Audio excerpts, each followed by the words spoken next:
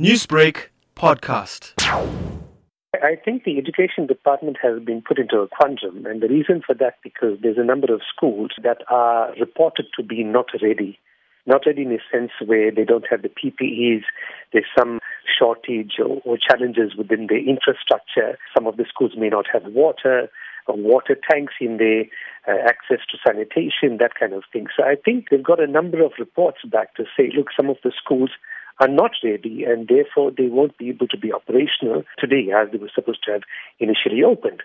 So I think what they've done now is they've now changed it and delayed it a week later. We've just got off a meeting right now with the MEC and the HOD, and basically there's committees that are put into place. They're requesting for principals, SMTs, educators to continue to come to school so that they can assist ensuring that those schools are ready. And where schools are not ready, of course, there's committees at circuit levels, at district levels, where they can then convey what their challenges are so that there are committees in there that will look into how best to get the schools ready come Monday and that they are fully functional come Monday. In your opinion, do you think that this is a positive step the department has taken? I think that's up for debate because what happens is that, look, there are certain schools, as we've understood it today, that are already ready to open. They were ready to open. They were all they've conformed to all the protocols and they were ready to open.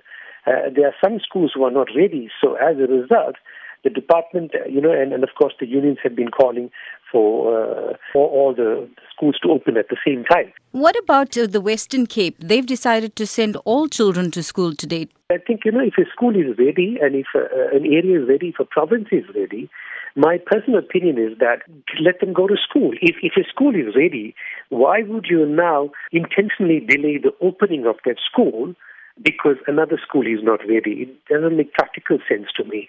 In fact, if schools are ready, they should operate. And those schools that are not ready, I think it kind of then narrows it down. It then focuses on those schools that are not ready, and it's less added pressure on the communities and the department itself to try to get only those schools that are not ready for operations. Newsbreak, Lotus FM, powered by SABC News.